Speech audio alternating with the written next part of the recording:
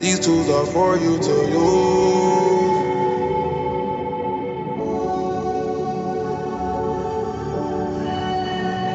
These tools are for you to use. Hey, I'm Dave Marr. Welcome to This Is Your Afterlife, conversations with artists and activists about death and life. My guest this week is Kennedy Bartley.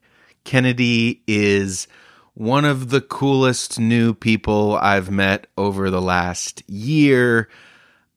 She is the legislative director for an organization called United Working Families. And I met Kennedy through a group working to defund the motherfucking police in Chicago, doing the unsexy work of figuring out what is actually possible to defund legally in the budget and how to justify it, how to build the movement. So I was very excited to talk to Kennedy about stuff other than just our spreadsheet and Google Doc work. I definitely tailored this interview sort of similar to the Vico Alvarez episode a couple weeks ago. If this is your first time hearing the show, welcome. Thank you for listening. There's all sorts of great episodes in the past, but for you, coming up in the future to listen to, if you haven't yet. So enjoy those. If you have heard the show and you're coming back and you like the show, please support the show. There are several ways you can do that. The best one is to go to patreon.com/Dave Marr and pledge a little bit of money every month. That will support me existentially, emotionally, but even more importantly, make it possible for me to keep doing this independently the way that I do it and make it better and better. I also want to thank my pigeon-level patrons on Patreon, Fred Fidowa, Katie Llewellyn, Susie Carroll, and Kurt Chang. And so, but there are other ways to support the podcast as well. You can write a review, you can subscribe, or you can just tell a friend.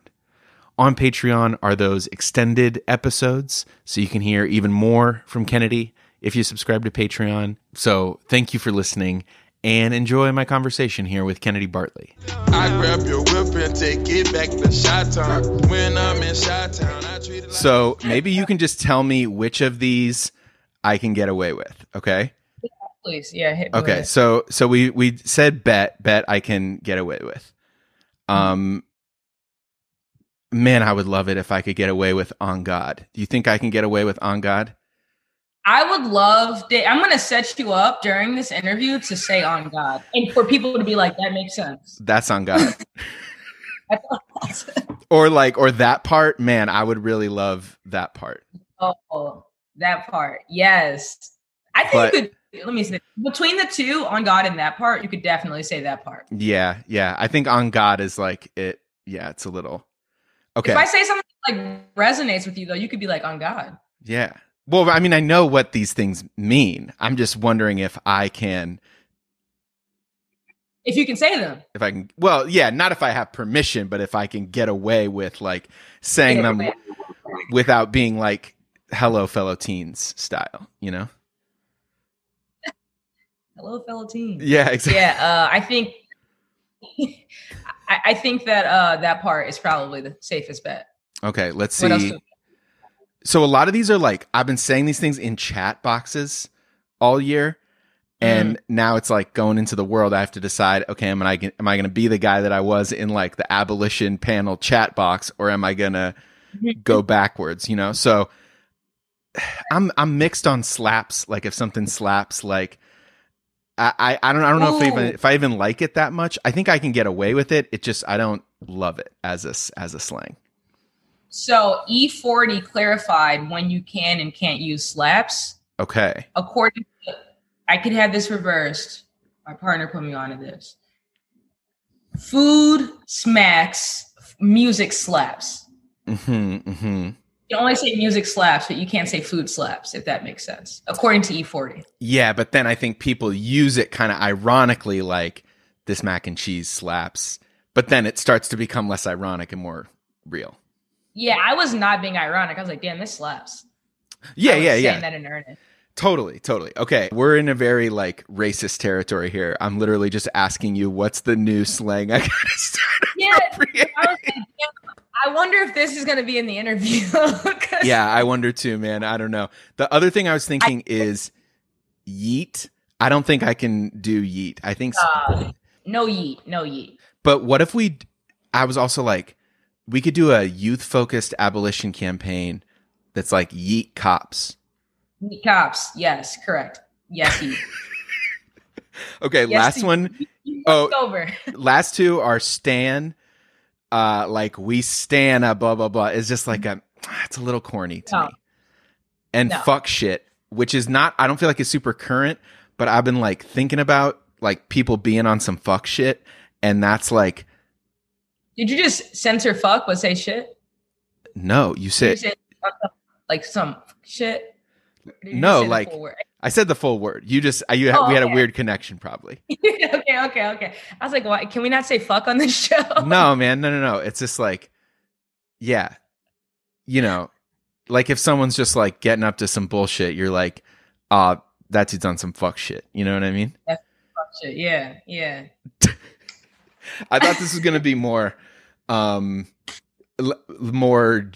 conversationally generative than me just being like listing like words that sound weird in my mouth. Yeah. Yeah. I think of the two, yeet and fuck shit, I would tell you to leave fuck shit to the professionals and yeet. I think you should yeet your heart out. Oh, no way. I feel like I can do fuck shit. I feel like I can do fuck shit and I can't do yeet. Well, shit, Dave. I mean, it feels like an age thing to me. I feel like yeet is like, you have to be like 19 to be saying yeet. You could be like, yeah. I mean, like you have to say yeet. Like you can't be like serious, like being like, yeah. You know? Yeah. But like fuck shit, like in earnest, like if you're really just like, man, dude was on some fuck shit, I would not be like, Dave, whoa. Right. Why would you say? Yeah, no, yeah. Right. Fuck shit, your heart. But if I was like, I went to Mariano's and they yeeted that one kind of pizza that I really like. I don't think they sell that shit anymore. I would be like, I think that would. Huh. I was like, okay, Dave, you could have said that a different way. Okay, but I really did want to ask you. Okay. How do you say comrade without feeling corny? Because you do, right? Say comrade? Yeah. Yeah, mainly like I'm not just out here calling anybody comrade though, off the strength of we're on the same Zoom call. Okay. You know, I think that like for me, comradeship comes with like, first of all, like trust, you know, and I feel like it's kind of like, I don't know, like somewhat honorable feeling when someone calls me comrade. I'm like, damn, I earned that shit. And so you don't feel corny when you're talking to a real one, adorning them as a real one, you know?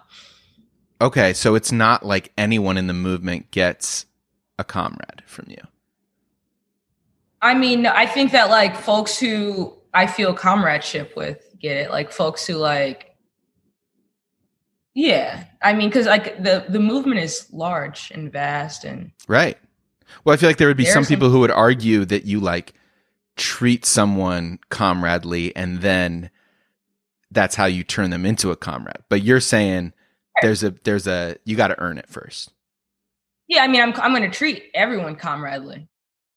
But you're not going to call. There's a difference between the noun and the adverb. Yes, correct. So what does someone have to do to become the noun? That's a big ass question, Dave. I feel like you should have sent these questions beforehand. No way, man. I'm here to ask the big ass questions, baby. Yeah, this is good. I don't know. I feel like it would be weird if I had like a check. Well, yeah. Obviously, there's not like a checklist. Yeah. I feel like just kind of like folks that like. I think for me, honestly, Dave, now that I think like I've been thinking a lot over the past year or so over like about like responsibility and commitment. And I think that for me, comrades are folks that I feel have taken up the responsibility and made a commitment to this work as being like their life's work. That for me is a comrade. What else are you thinking about responsibility and commitment? I think a lot about like why I never take breaks from work. Like one of my very close cousins passed away and I literally like worked the day of his wake, you know, and it's just because of like this level of responsibility and commitment. And I also want to like be clear though, I'm not saying like, unless you're not taking time to grieve your family members, you're not committed or responsible. I'm saying like that instance, I think, is what brought back up like this idea of like, okay, why am I feeling like this lack of prioritizing of like my own health and wellness and like rest? And it's because of like the commitment and responsibility. And I guess like an unhealthy relationship to that commitment or responsibility, or I don't want to judge it. I don't know, but that's just what I've been thinking about. Yeah, just like, not that it requires unhealthy commitment, but that your commitment can lead to unhealthy things sometimes. The commitment and responsibility that I feel. Yeah. So normally I wait till the end and I ask people like, what's your coma? Because I was in this coma for a month and you were in a coma? Yeah, that's like if I have a story, that's my story. Is I was in a coma for a month. People thought I died because I was almost taken off life support. Then everyone posted eulogies for me on Facebook. Then I made 2 one-man shows and there's a piece on This American Life. That's the like capsule who I am as a person / comedian. What do you mind? I mean, I feel like it's rude to ask people why they're in it, but then yeah. No, so combo platter, type 1 diabetes and pre-sobriety addiction stuff. So yeah. No, it would be pretty weird if I just like threw all that at you and then was like, I was like, and I'm not available for questions. Yeah, if you were like, that's really fucked up that you would ask me that, I'd be like, nah, for sure, Dave. That's on God, man. That's on. Yes. Oh, on God, Dave. I like how you just yeet that in there. Yeah, hell yeah. So, wait, you can yeet something in? I thought you just had to yeet something. I thought yeet was away. When you get to a certain level of sauce, Dave, you get to use all of this however you want.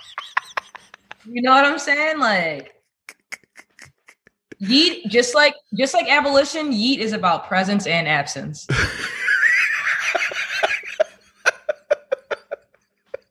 Dude, that's like, you just like created a legend right there. That's like Ruth Wilson Gilmore, Miriam Cabo level quote shit right there, dude. No, man, I appreciate that, Dave. Yeah, so what's man. my coma? Well, you mean, so like, what would put me in a coma? Well, no, because for me, this is a moment where there's a clear before and after in my life. Like for me, a lot of it's about like sobriety, but other things too. And normally I ask people in general what your coma is, just anything with a clear before and after. But I'm curious for you, if you don't mind focusing specifically on movement stuff, on radicalization, whatever. I mean, I guess that's really what I'm asking is like, what radicalized you? But you're talking about this commitment and this responsibility. Like, was there a moment or was there a period of time that took you from person without this specific commitment and responsibility to having it so much you're willing to work the day of your cousin's wake? Yeah.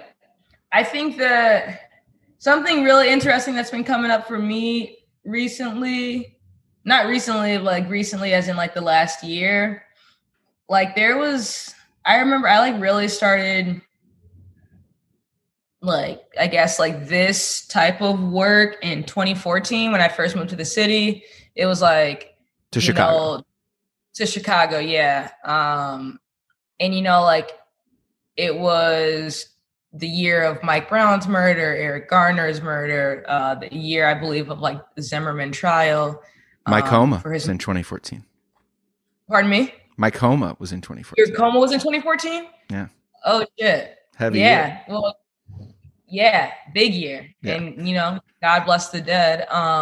But that was like a big year of like radicalization for me.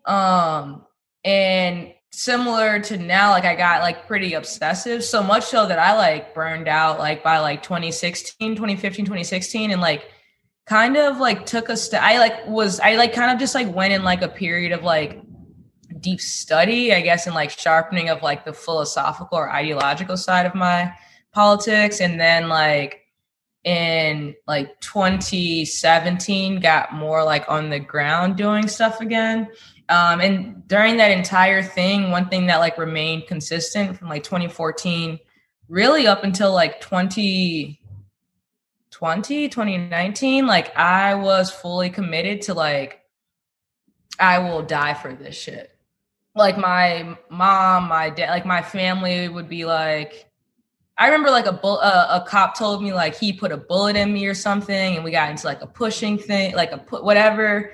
And like, you know, my parents, my mom, my grandma, stepdad, they would all be like, yo, you're going to get killed, blah, blah, blah. And I was like, just committed to like, I would die for this. And now like, so I think my coma, I guess it's not like one event. It's just like my ode to maturation. And it's like, I think that it's a real special responsibility and commitment. Like when you're like willing to like commit your life to this shit, you know, versus like, I'll just die for this shit. You know what I'm saying? Like, and I think like that. So wait, you're saying that it's a bigger commitment to frame the commitment less as, oh, I die for this, and more like, I'm planning to live for this. I am living for this. Yeah. You know, and I think that for me is like, yeah, that's my coma. It's interesting that we're using like this like language of something that's literally like on the precipice, like in purgatory of like life and death. And I'm talking about the shift in like my approach to movement as it pertains, like if I'm willing to live or die for it. So yeah. So I can imagine those like, you know, Mike Brown and Eric Garner stuff, like the way that radicalizes you. But what causes the evolution from I die for this to I want to live for this? I think about like the folks that I've lost like personally, like, you know, my little cousin Trayvon was like shot and killed when he was 14 and I was like a freshman in college. And then one of my best friends like passed away when he was 22 and I was like going into my senior year of college. And then, you know, my cousin D passed away like a little over a month ago. He's 32. And I think about like one, like on like less of a political level, like all of those folks. And like, you know, with Trayvon, I'm like, okay, when I was 14, and then think about like how much I've been able to contribute to like the world through my journey of bettering myself, but how much more I'm able to like appreciate and like really enjoy the world now, like versus like when I was 14. Or like, you know, Kwanye, my best friend, like he was 22. He was a year older than me when he passed. Now I think about like, I don't know. It's just like kind of, I think about like have I like, would I have done enough by the time that someone like shot and killed me for me to have done the thing that I wanted to do before I passed away? You know, like I think that like I am much more like, I find time much more attractive than I used to. And I think that like, I also find like the messiness or like the tenuous, like, you know, like the long protracted shit. Like I'm really into that now. And really? I don't think I'm like just really big on like infrastructure building and process, like in my personal life and like work wise. Like I'm like, it's messy. It's going to take a really long time. And like, it's going to feel so good once the thing's built, you know, or once like we get to that place. And like, I don't know. Like, I feel like that was like a really messy answer, but I appreciate this conversation. Yeah. It's more, it's like really like, I think just like a different conceptualization or like a different approach to time. And like, yeah, because I always think, honestly, I'm like, man, like Kanye would have graduated school that following year. And like, I wonder like what he would be doing, you know, or like my little cousin who was 14, I'm like, you know, it's just like, damn. And like it, yeah.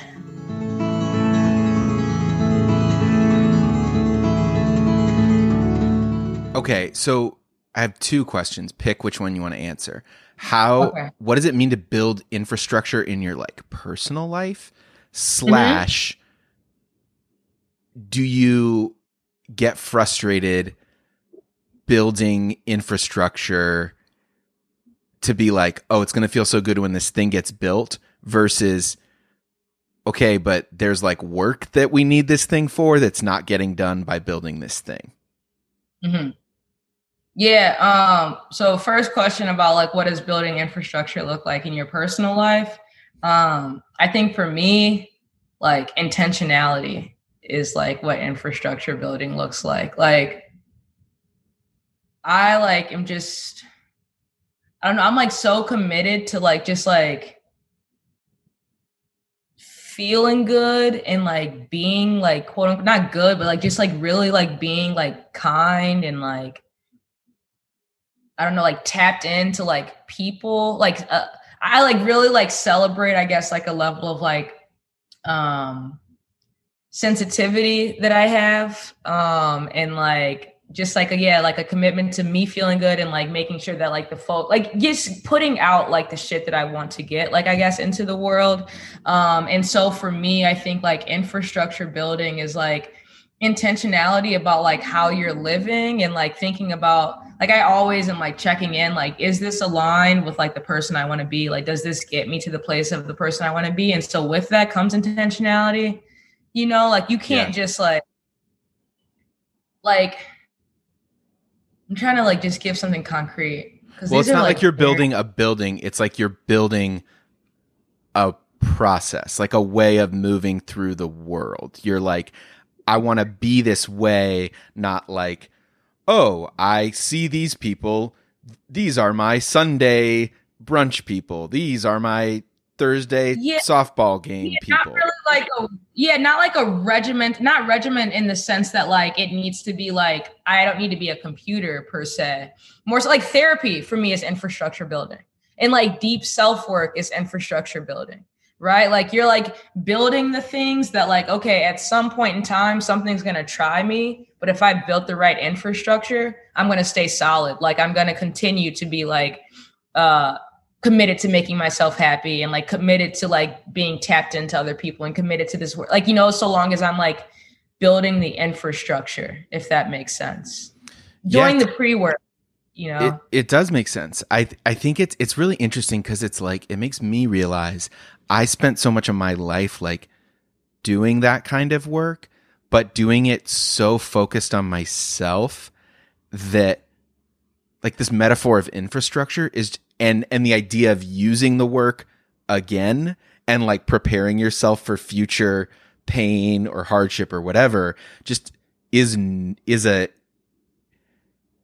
it's just nice to have new metaphors. And the way a metaphor is useful and the way that by being so like inward focused for so much of my life. And I think part of it is the like untethered thing that comes with being white or maybe it's moving around a bunch as a kid, or maybe it's just like my temperament is like defaults to very selfish, you know?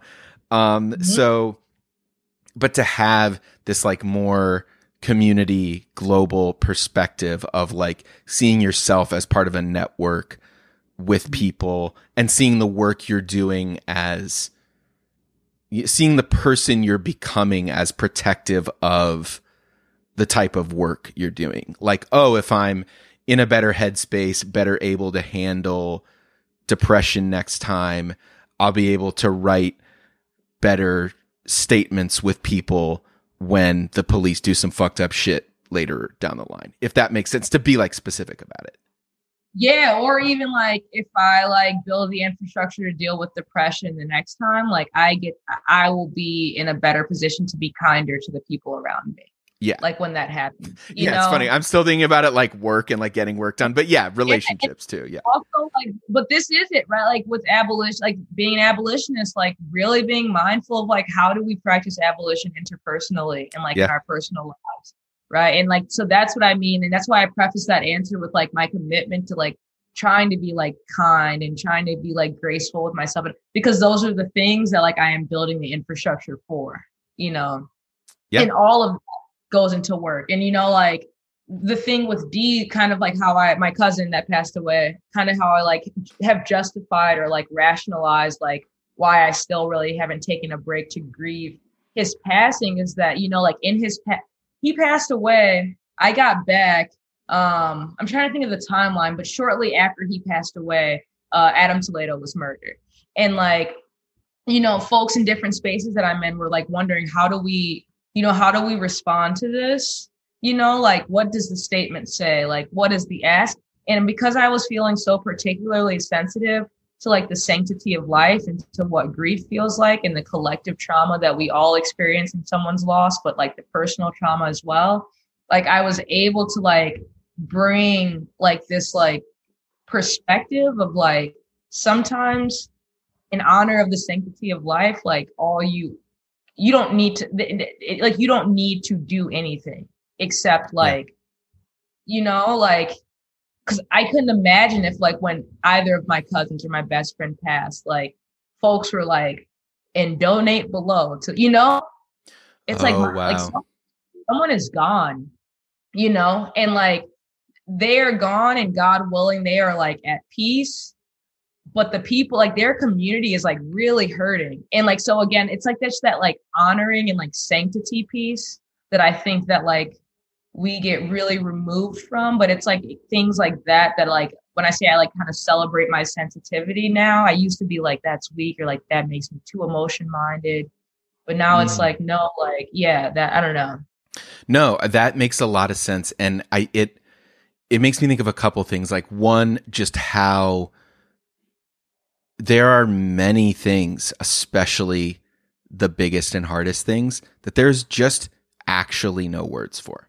It's like not having to do anything. It's just like, yeah, maybe honoring this life is like looking at each other in the eyes and like standing in sort of close proximity to each other. It's like, that's, you know, like when you're super depressed, like my experience is like pushing people away, because what I really want is for them to break through that and like come back to me even more. But it's like just sitting next to someone is like such a big help in depression. Mm-hmm. And it's like when you're grieving, when shit's hit the fan, it's like food. It's being it's grabbing shampoo that they ran out of or whatever. I don't know. But then the other thing I think about is Elijah McClain. Like, and I think about his mom specifically, because I donated to that GoFundMe for him. And you get updates from GoFundMe's, and his is the only one. Every time his mom updates, I go and check it out, because she has the disconnect between personal grief and communal grief. It's like one of the widest disconnects I've seen, because she hates anyone using his last words, which are intense, like really moving, fucked up last words about like the preciousness of life and how he doesn't hurt, living beings or anything with his likeness. It's kind of standard. Like, it would make sense. You don't want someone to like sell a shirt with your kid's face on it. But she also is like, don't even use his last words. Don't repeat them. And it's like in a way that she actually doesn't have control over. She wants to like control things that which is nothing to say about her. Just a human being can't control how those things ripple out. And it's really, it's very heartbreaking to watch that disconnect between that private grief and like how his death functions in the narrative, you know? Yep. Yeah. Yeah, man. And it's just like we like get into the streets and like burn down fucking police departments when people pass because people have passed, right? And like on paper, that sounds like folks are this like enraged righteously because a life is gone, which like then gets at like, oh, because we honor life, we blow shit up because of it. But it's like, no, if we honored life, we would listen to what the person closest to him wished, because she is still here. You know, she gets to experience our honoring of her life, but we don't do it. And so that's when it's like, you know, like, again, like I think the intentions are like always good, but like sometimes I think we have to like take a collective breath and be like, wait, like, you know, like we have to be human even when they're not. And human in the sense that like we are all connected and we have to like collectively like grieve and also center the folks who are like very obviously directly impacted. And yeah, man, it's like, if his mother is saying like what brings her peace is us not uttering a word that that's all she has. That's her baby, you know? Mm-hmm. And so it's just like, yeah, man, but it's tough too, because she's also, which is within her right, but it is something that I disagree with. Like, she's not like calling for abolition, you know? She's like, she wants revenge. She wants like, and it's this like divine justice will be meted out, like, you know, and I can so relate to the desire for revenge and all. It's just, it's so human. She is like so messily human that I'm like, this woman is a gift, like, to be able to like, she's really putting herself out there to observe. And yeah.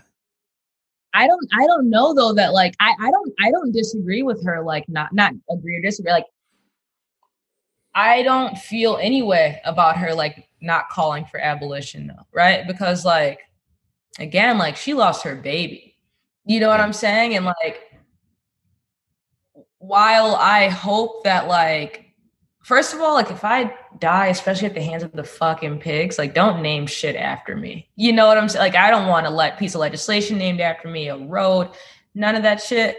But like I would be honored if that like got more folks to abolition. And I don't think that that's like, I don't think that like folks need to like bear that. You know what I'm saying?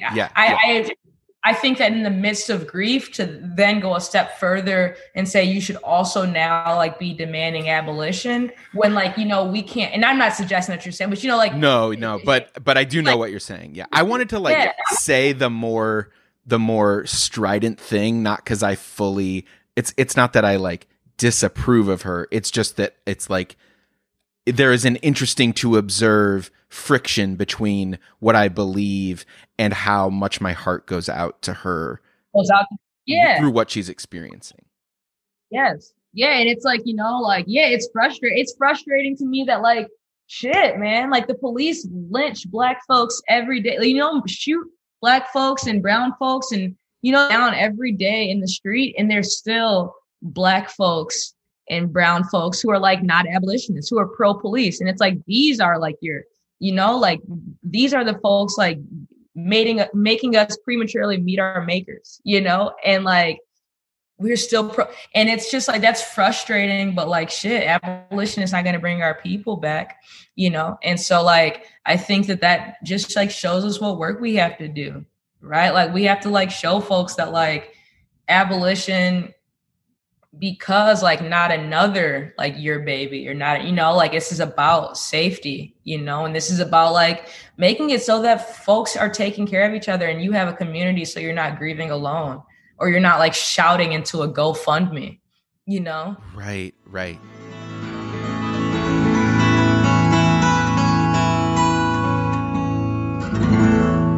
So cool. So let's start the podcast. Shut the fuck up. but I do want to switch. I do want to switch and give you the freedom not to have to like speak to the whole movement or speak, in communal terms. But I just want to know, what do you hope happens when you die? What do I hope happens when I die?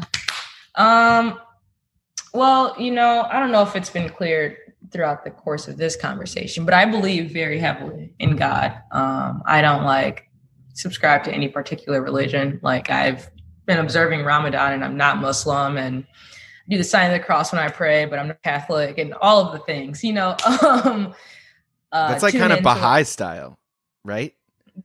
Yeah. I mean, I've never gone to that temple, but it looks really pretty. Well, they like do. I feel like they kind of take everything. They take from every religion. I don't know if they do exactly what you said, but yeah. As long as they're not taking people's money, it's my type of religion. I gotta look at it. I don't want to call myself in anything, but nevertheless, it's really weird, Dave. Like, I don't know, man. Like, the idea of like heaven terrifies me. And I've never said that out loud. But like, when I think about like heaven as being the place that I go when I die, like my chest like gets tight. And so I really don't want to say like, I hope I don't go to heaven. But like, what I hope happens when I die, honestly, is that like, okay, one of my favorite books is The Unbearable Lightness of Being. And it's like premised around like Nietzsche's, like this theory of eternal return. And it's like, I might butcher this a bit, but it's basically like, there are a finite amount of atoms. There are a lot, but it's still finite. And so ultimately, like, this exact iteration of our lives is going to happen again, because there are but so many atoms, and they can only be, arranged in a particular way so many times until it like starts to repeat itself. And so like, I would be down with something like that. I hope I don't have the consciousness of like, living life again, because that sounds like a fucking drag. But like, for now, like, yeah, probably just like something like that. But like, I mean, I would love to like see the people that I've lost again. Like, I think that like, since I've lost like, I think a good amount of people, like either very close or like close enough. And it wasn't until Dee passed away where I've really like, it may seem obvious, but I've been like really realizing what death means, and like the fact that it means like, no, like you will never talk to this person again, and like you will really like never hear like that's what's been like really fucking with me. And so like, if there's a way to like see my people again without it being heaven, I hope that that's what happens. Because what about heaven panics you? I don't know, like just this idea that it's like, you're still like, when I get there, I don't know, it's like, it just feels too like, it's like, I don't want to do anything forever, and it like feels too like not real almost. Like, I get, maybe it's just like my imagination and where that takes me to what heaven is like. But like, yeah, I'm just like, I don't. Yeah, and it feels so weird to say. Like, I'll probably pray a lot of times after this podcast for like forgiveness and for God to have like, mercy on my soul. Like, because I don't want to go to hell. Yeah, like I don't want to go to hell. But what heaven are you picturing?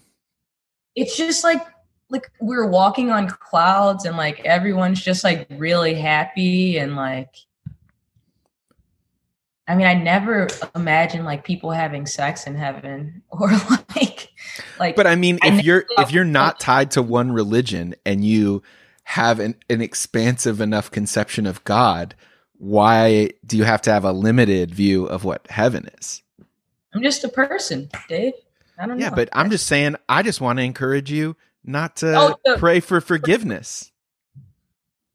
You're right. That's the Catholic side. I'm just kidding. People always get about Catholicism. I was like, okay. I think they all like force you to feel guilt. But like, yeah, you're right.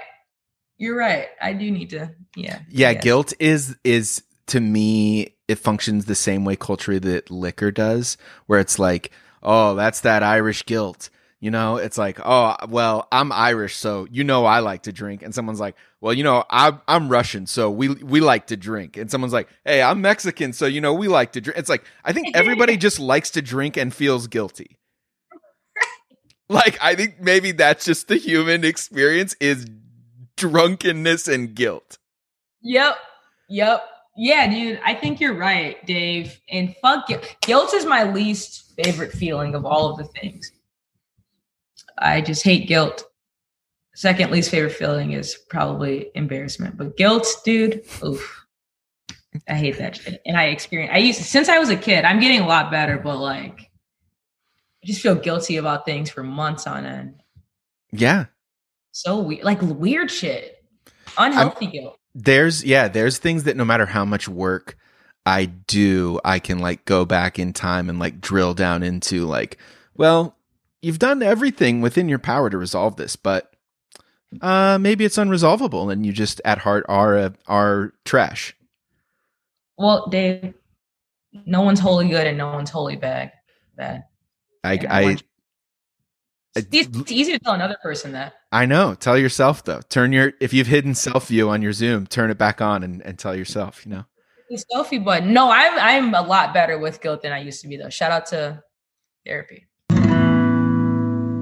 I have a premise for you, which is I want you to relive one memory, because in my last one-man show, it's like set in the afterlife, and I'm kind of giving people an orientation, and I make this claim that in the afterlife, you get to choose one memory, but only one, to fully relive.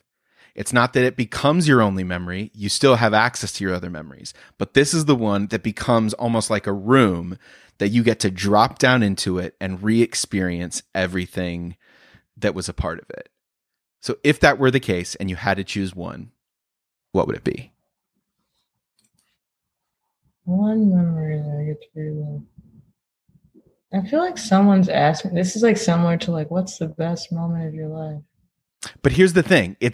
Here's why it's not. Because it's not the full pressure of a moment that has to encapsulate everything, the very best moment of your life. It's just like, what is a moment that you would be comfortable hit and replay on over and over?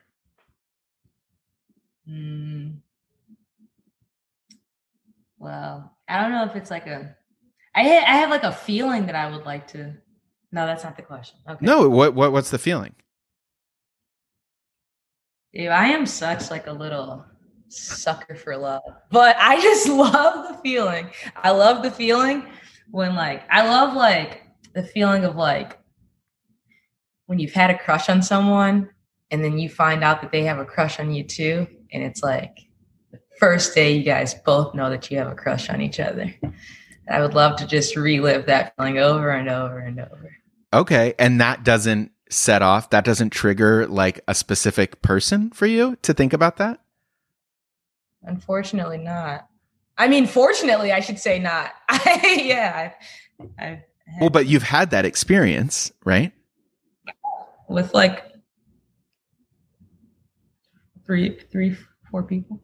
So what's a particularly memorable one of those 3 or 4 days that you had that experience? I don't know that I want to share that, dude. Okay, that's fine. They're all 3 or 4 of them are unshareably personal or X-rated. No, it's just like it would just be so obvious. Let me decide that. Well, you don't know everyone that's in my life presently, Dave. I know. It would be obvious, who I'm talking about. Well, but aren't these people, but you've had these experiences and it's been reciprocal. So why can't they know? They can know. I would like to tell them, it's just I don't know why I brought this up. Because you're right. This is like when you brought up the coma. And if I were to be like, what happened? And you were to be like, I can't tell you. This feels similar. I didn't think that you were going to ask a follow-up, Yeah, that's what I like to do is just ask the most surface level questions and get them done as quickly as possible. And that's the podcast. And thanks so much for coming. It's a good podcast. Dave, I know that you'll never invite me on for part 2. Come into peace with that as we're moving. Hey, you said you were going to set up a cliffhanger. So maybe the cliffhanger is you're finally willing to talk about one loving relationship you've ever had in your whole fucking life. You're also fucking loving, Dave. But that's what I'm saying. Why are you saying isn't it an experience that's like so personal that it feels like it's blowing up their spot? It's not yours to fully own and tell. Is that what you mean? It's like less of like blowing up the spot because like I love people out loud, like in public, but it's like it was just us there for that. And so like, if I tell the podcast, I mean, you're fucking famous. Who knows how many ears this is gonna land on? I don't know. I appreciate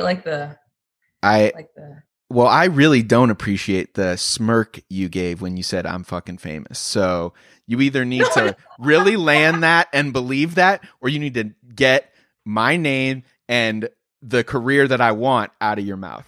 That's what I'm saying. You need to yeet that shit, and that's on God. That's on God.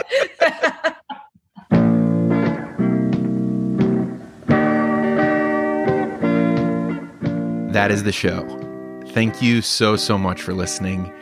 Thank you to Kennedy for being cool as hell. Thank you to you for sticking around for the outro. If you liked the show, whether you've heard it before or not, tell a friend about it. Go to the Patreon and support the show.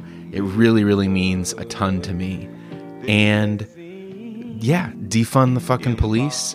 And I will talk to you next week. Miracles, you can do them. Have faith. You're human,